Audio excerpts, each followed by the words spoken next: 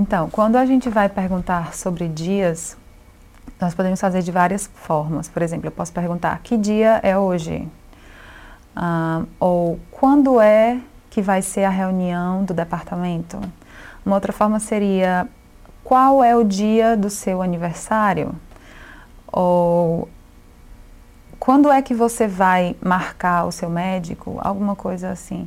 Então, nós temos essas diversas formas de perguntar com relação a dias e datas.